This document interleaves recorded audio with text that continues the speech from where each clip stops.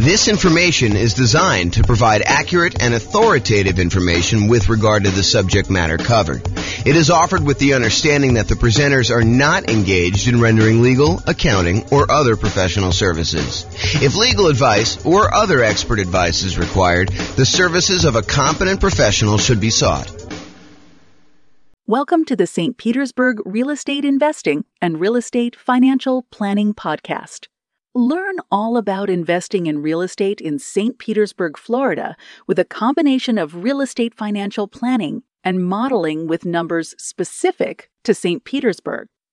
Plus, syndicated, more generalized recordings of live and pre-recorded real estate investing classes, not all of them specific to St. Petersburg.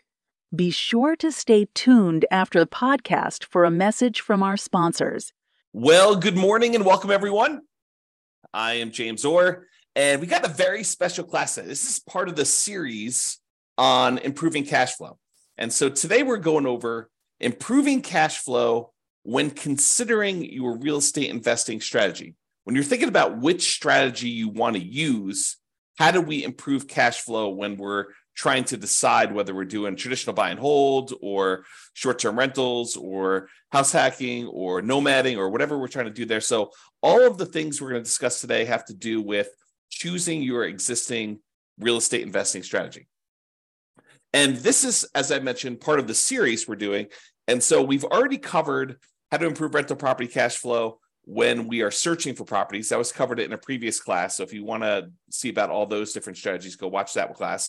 We've also covered all of the different strategies of the largest section, the one that has the most ways to improve cash flow, and that was the financing section. Today, we're covering this, how to improve cash flow during the improved strategy phase. So we'll talk about these different options. And then we've got some future classes coming. The one class on how to improve cash flow when you improve the property itself, while you're marketing the property, while you own the property, and then while you're renting the property. So there's different kind of stages that I broke it down into, and we're covering the classes, we're covering the strategies, the 88 strategies to improve cash flow in all of those different stages in discrete classes by stage. So if you're at the stage where you're searching for properties, just review the one for searching properties. If you're at the stage where you're financing, do that. If you're trying to figure out what strategy to use, this is the class you'll want to use for that one. Okay. So when we're thinking about improving cash flow is really made up of how much income you have coming in on the property, all the different sources of income, especially the rent, but then also things like laundry or renting out different parts of the property, or maybe you add in additional services like landscape service or internet service or things like that nature. So there's different strategies of rent or different sources of income like rent, and then all of the other sources of income you have in the property minus.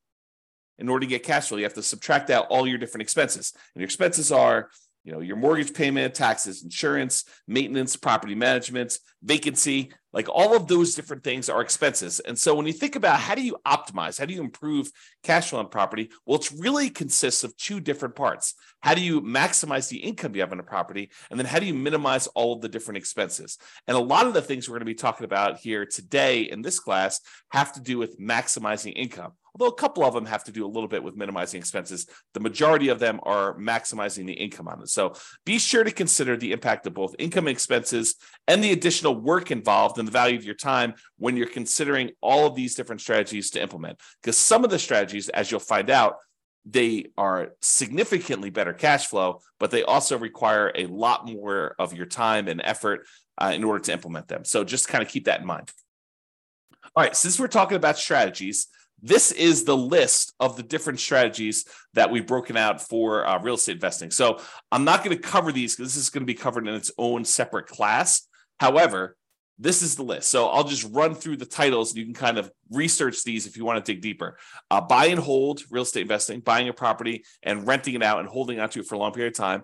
The nomad strategy, buying a property, moving in as an owner occupant, living there for at least a year. It's a requirement of the lender. Usually do this because you can get very low down payments or nothing down payments, and you get improved interest rates, which could lead to some improved cash flow on a property. So you go move into the property, live there for a year, then you convert the property that you just lived into for at least a year into a rental. You buy another property to move into, and you repeat this process until you have as many rental properties as you desire. So that's the nomad strategy. House hacking, which we'll cover a little bit today, because it's one of the strategies we're going to discuss. That is renting out any part of a unit that you're living in. The most common example is you buy a duplex, you rent out one side of the unit, and you live in the other. But it could just be renting out, the property to roommates. You buy a single family home with 4 bedrooms, you live in one of the bedrooms, you rent out the other 3 or even just one, and that is considered house hacking. And there's some variations on that, which we'll talk a little bit about today as well.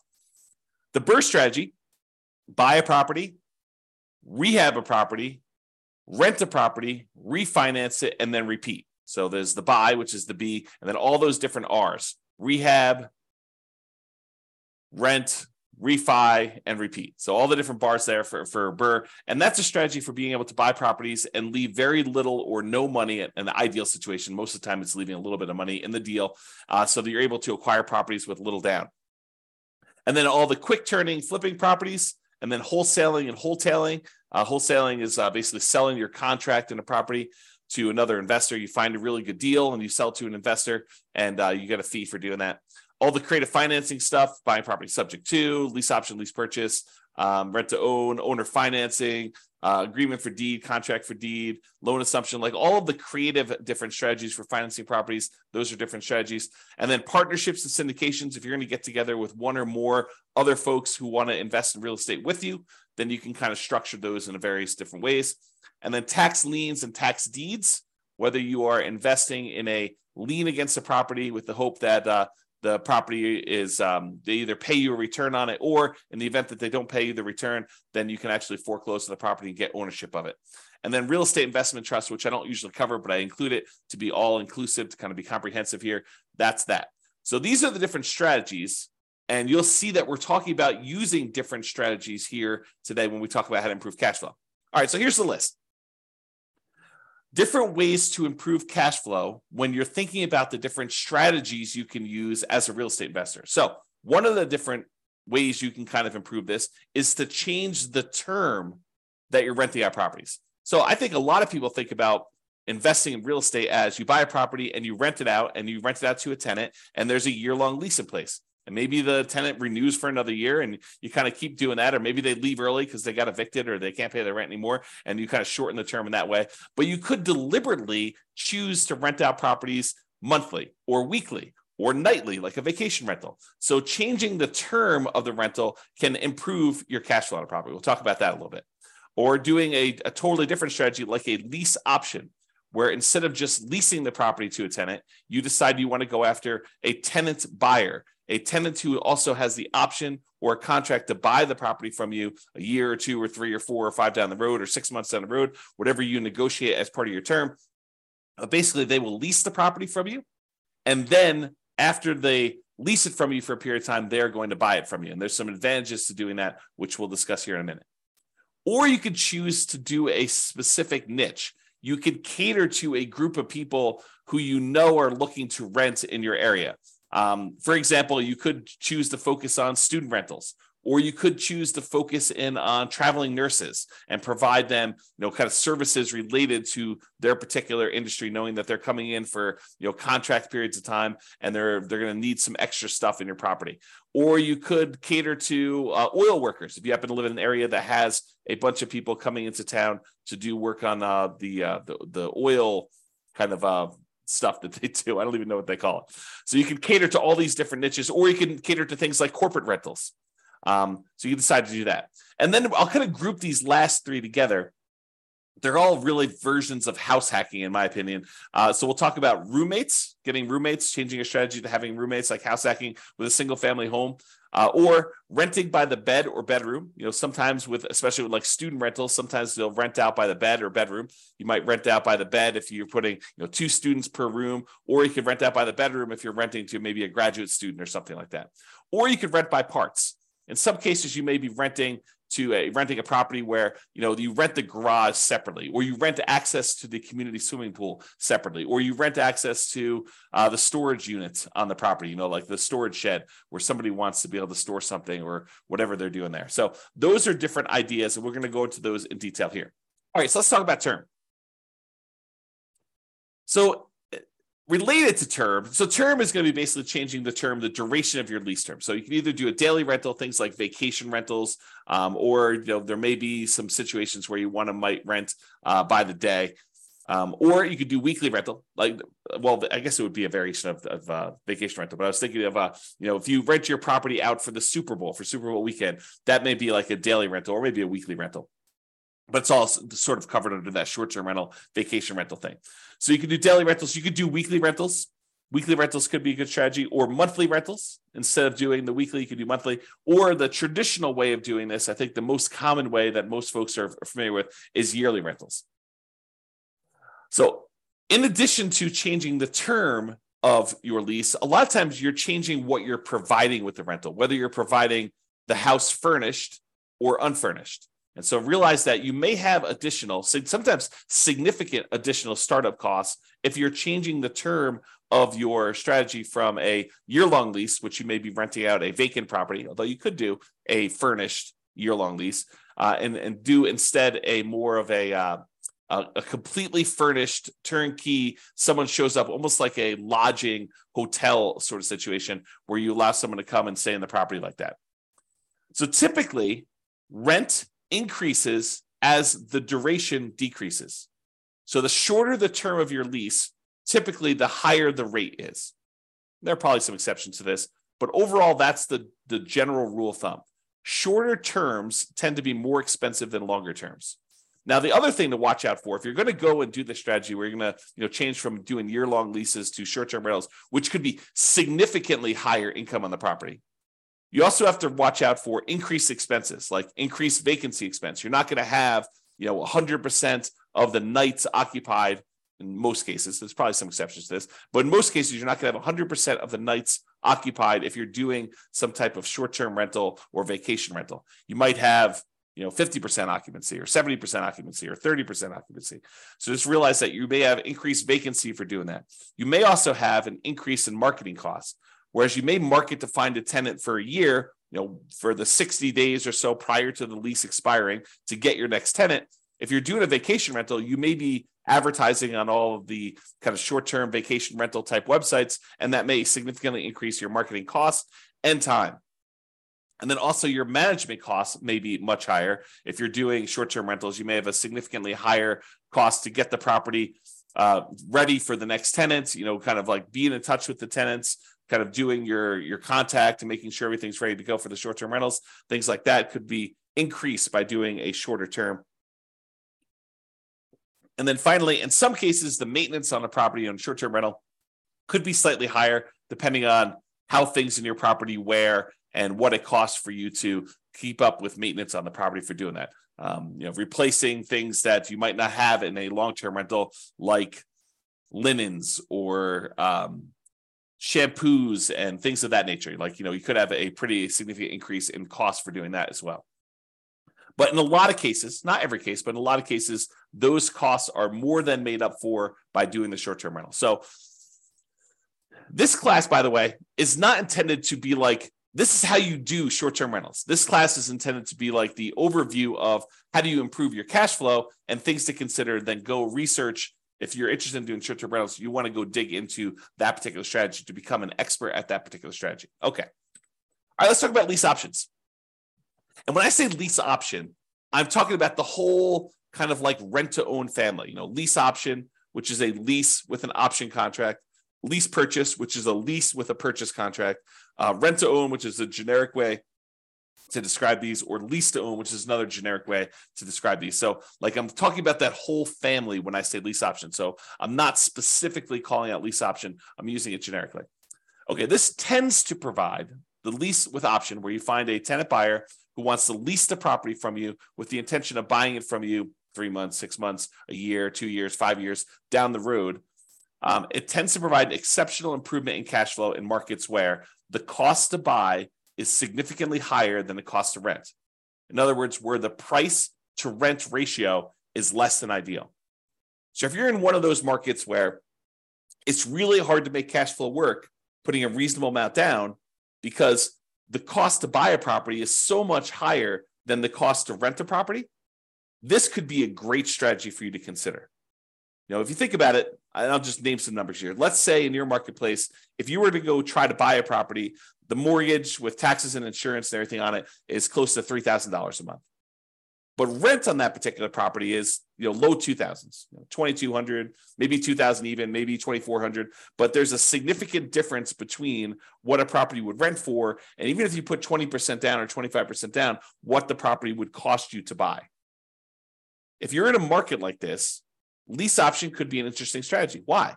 Because when you're talking to someone who is coming in, they're leasing the property with the intention of buying it later, you need to talk to them about what it's going to cost them to buy the property.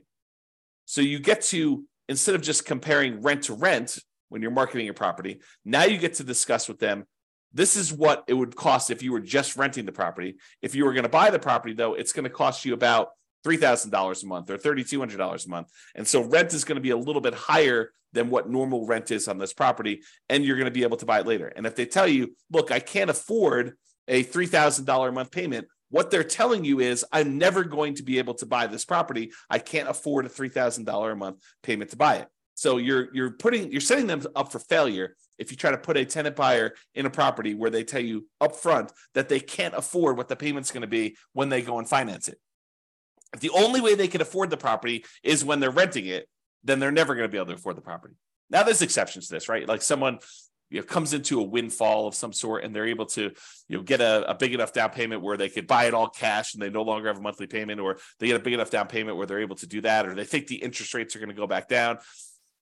I'm not sure I would be speculating on that, but there are some exceptions where that's the case. But if I would want to put a tenant buyer in a property, if I wanted them to buy the property, which I think I want to play win-win, right? You want someone to be in a deal where they can actually succeed through the process that you're helping them do. You want them to help them buy the property. You don't want to put someone in the property where they're never going to buy.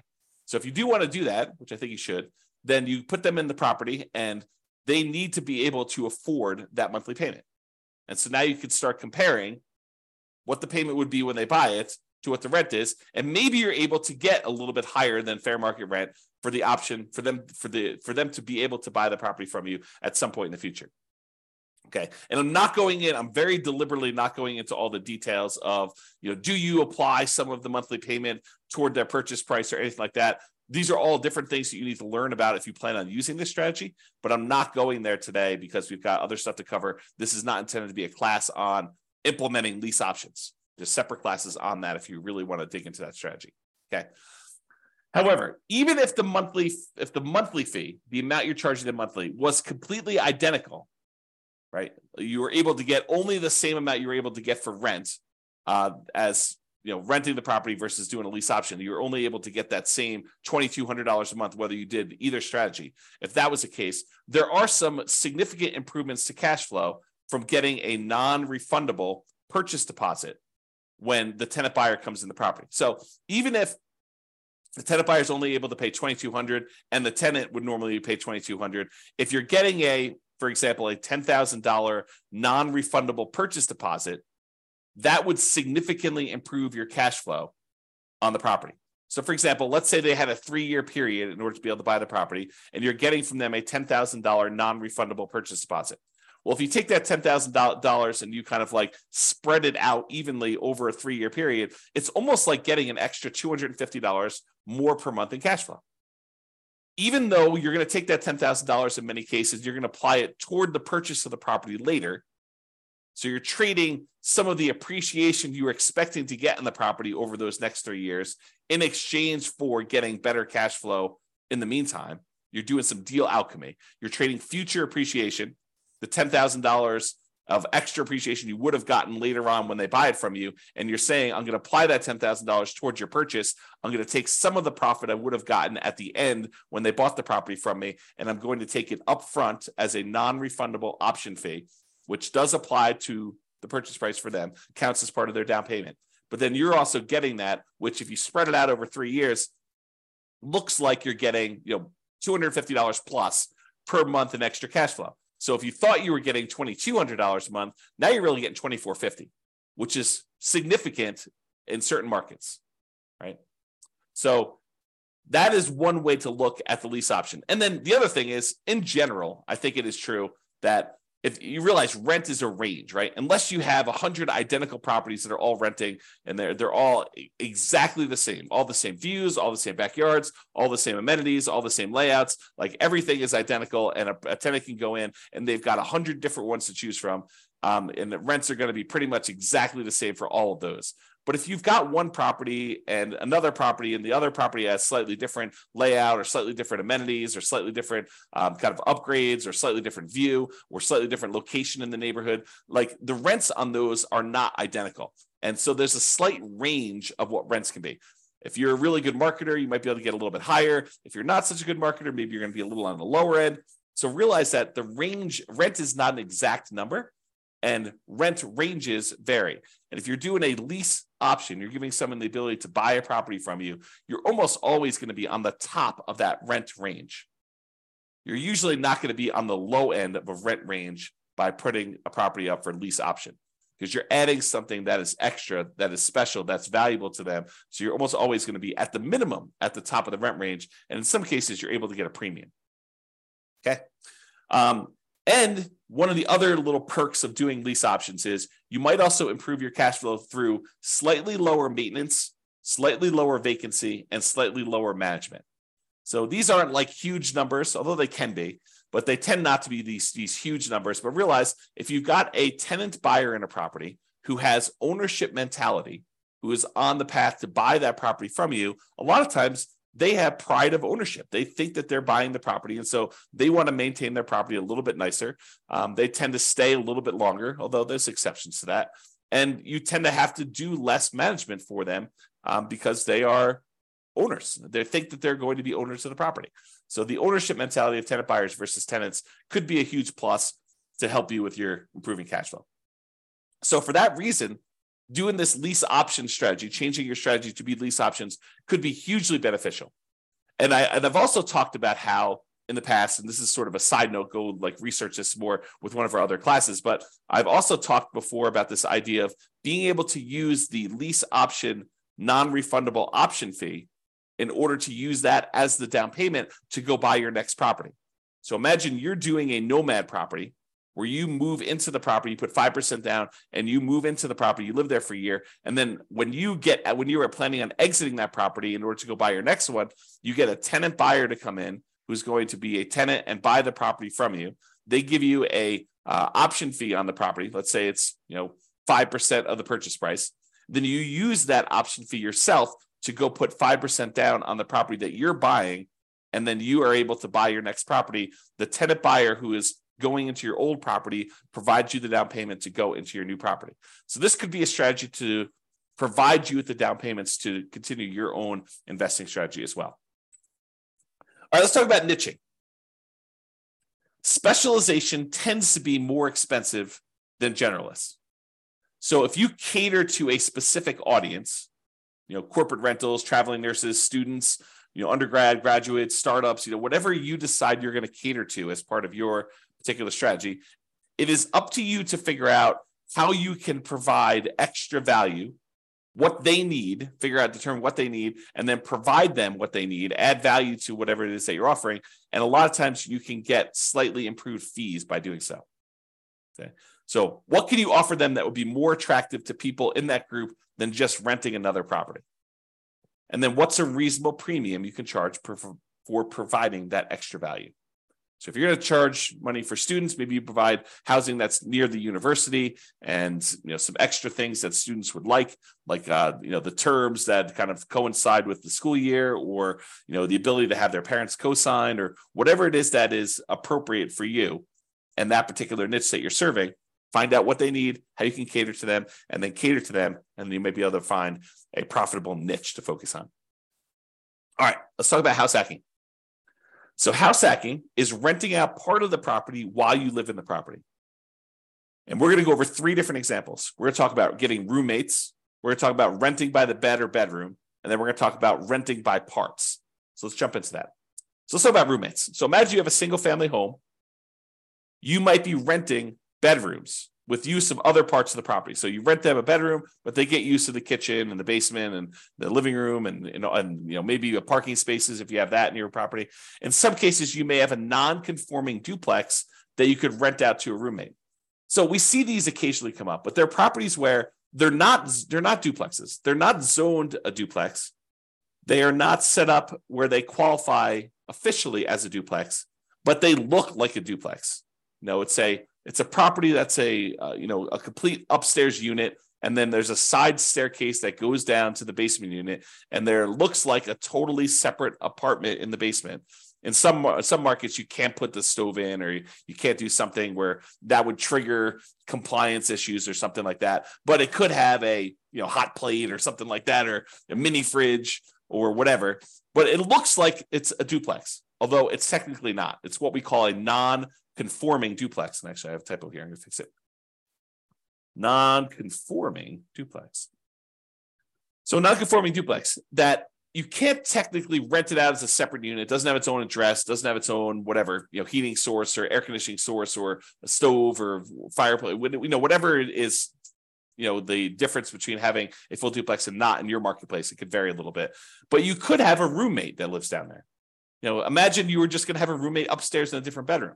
Well, in this case, you have a roommate, and those could be the rules that you apply to this thing where you are having a roommate. And so a lot of times you have to watch out for your occupancy limits in your marketplace, and they're not going to have their own address. And maybe you have to give them access to something else in order to do this, make this right. Find out what it needs to be in your marketplace. And a lot of times your real estate agent can help you with that. But you maybe have a non-conforming duplex that you could do that. Or if you have a traditional duplex, triplex, or fourplex, you might be renting out the other units of that property, like actual conforming duplex, triplex, where they're legally considered duplexes, triplexes, or fourplexes. You might be renting out the other units. And in addition to that, some investors may choose to rent out the duplex, rent out the other units, or triplex or fourplex, rent out the other units. And then in addition to that, they may choose to get roommates for the property they're living in as well. Okay, so that is another option. So that's like roommates, and that could significantly improve your cash flow if you're thinking about that. Okay, rent by bed or bedroom. So in some situations, they might lend themselves well to renting out by the bedroom or even the individual bed. A lot of student rentals, they may do individual bedrooms, or they may do kind of by the bed, where you have two students per room. You have two beds in there, maybe two desks or something like that to kind of cater to the students. Or you could rent by parts. We talked about this non-conforming duplex, triplex, or fourplex, and be sure to check and comply with local occupancy laws to do that. But more unusual setups could also include like RV parking spaces for them to park their RV. So if you have lots of space in your property and it's set up for RV parking, you're allowed to do that with your HOA, then maybe you go ahead and you rent out the space for someone who wants to be able to park their RV there, and that could improve your cash flow on the property. Or maybe you own an RV that you have, or maybe it's a tiny home that you set up on the property, and you could rent that out as its own separate living unit on the property if your occupancy laws allow you to do that.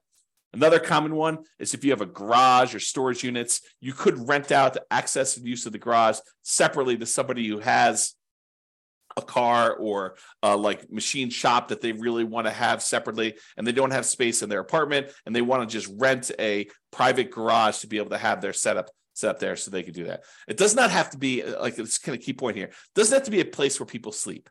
It could be more of a commercial or recreational use type situation with these in order to get rent by parts.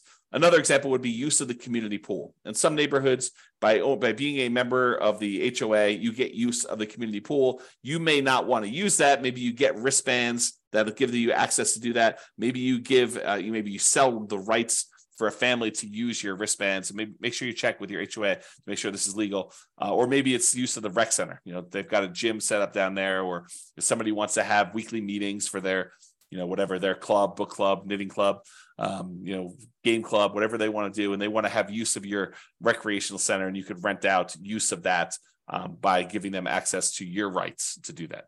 Okay. All right. So that's it. That is all the different strategies we talked about for improving cash flow when you're considering the strategy that you're using. So remember, optimizing cash flow is about maximizing income and minimizing expenses. I got another typo here. The strategy you decide to use will significantly impact the income and, to a lesser degree sometimes, the expenses you're likely to experience on a property.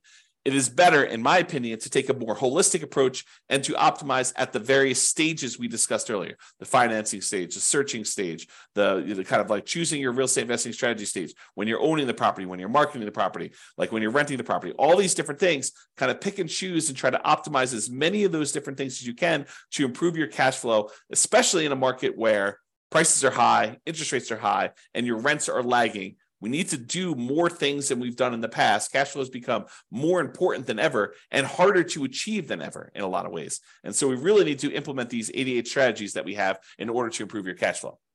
All right, so that's it. This has been James Orr. I hope you've enjoyed class. I will talk to you soon.